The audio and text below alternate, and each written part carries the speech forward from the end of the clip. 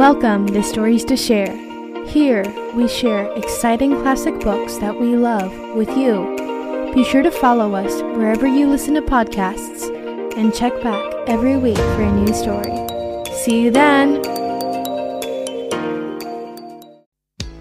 The Berenstain Bears and Too Much TV by Stan and Jan Berenstain. It was a fine spring day in Bear Country. The bluebirds were singing, the trout were leaping, and except for one small cloud of dust billowing behind the school bus as it came over the hill, the air was sparkling clean. Mama Bear was inside the family's treehouse, fixing brother and sister Bear's after-school snack. Brother and sister Bear got off the school bus and came into the kitchen with hardly a hello. Then they did what they did every day. They took their milk and cookies into the living room and switched on the TV. There was no question about it, thought Mama. Those cubs are watching too much TV. Later, when Papa Bear came in from his shop and joined brother and sister, Mama became even more convinced. There is absolutely no question about it. The whole Bear family is watching too much TV. She wasn't quite sure how it had happened. Maybe it began with their old TV broke down and they got a new large screen model. Or maybe it started when Papa began tinkering with new gadgets and brought in programs from all over Bear Country. But however it happened, one thing was sure. The Bear family was spending more and more time watching television and less time with all the other things they might have been doing instead. The Bear family had always had lively conversations around the dinner table, but not lately. Lately, they just sat around and chewed.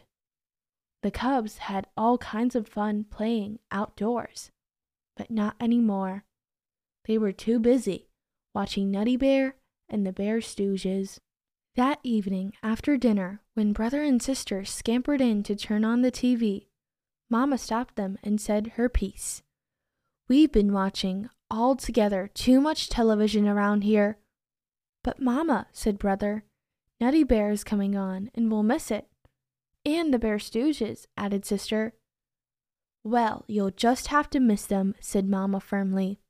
"And furthermore," she added, "you may as well get used to the idea because there's not going to be any television around here for a whole week." "No TV for a week?" said the shocked cubs. "But Mama—" "Never mind the buts," said Papa. "Your mother is absolutely right. There's a lot more to life than TV, like homework, for instance, and fresh air and sunshine, and exercise. No TV for a week is an excellent idea. Now, if you'll excuse me, there's a sports show I want to watch." "Just a moment, Papa," said Mama.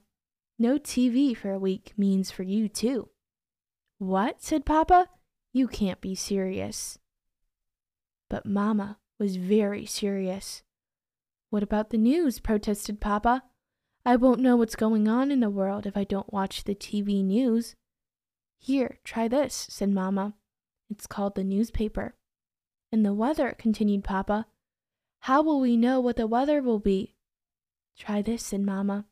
"It's called putting your hand out the window to see if it's raining." "What are we supposed to do? Just sit around and talk?" asked brother. "That'll be fine for starters," said Mama, settling comfortably in her rocker. But it had been so long since the Bear family sat around and talked that they had sort of forgotten how. It really didn't matter, because pretty soon Papa fell asleep and snored so loudly that they wouldn't have heard each other anyway.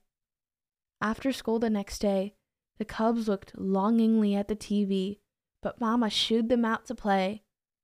Brother's bike had a tire that needed pumping, and sister's trike needed a little oil. And while it seemed strange not to be watching television, it was fun, riding bikes and trikes again.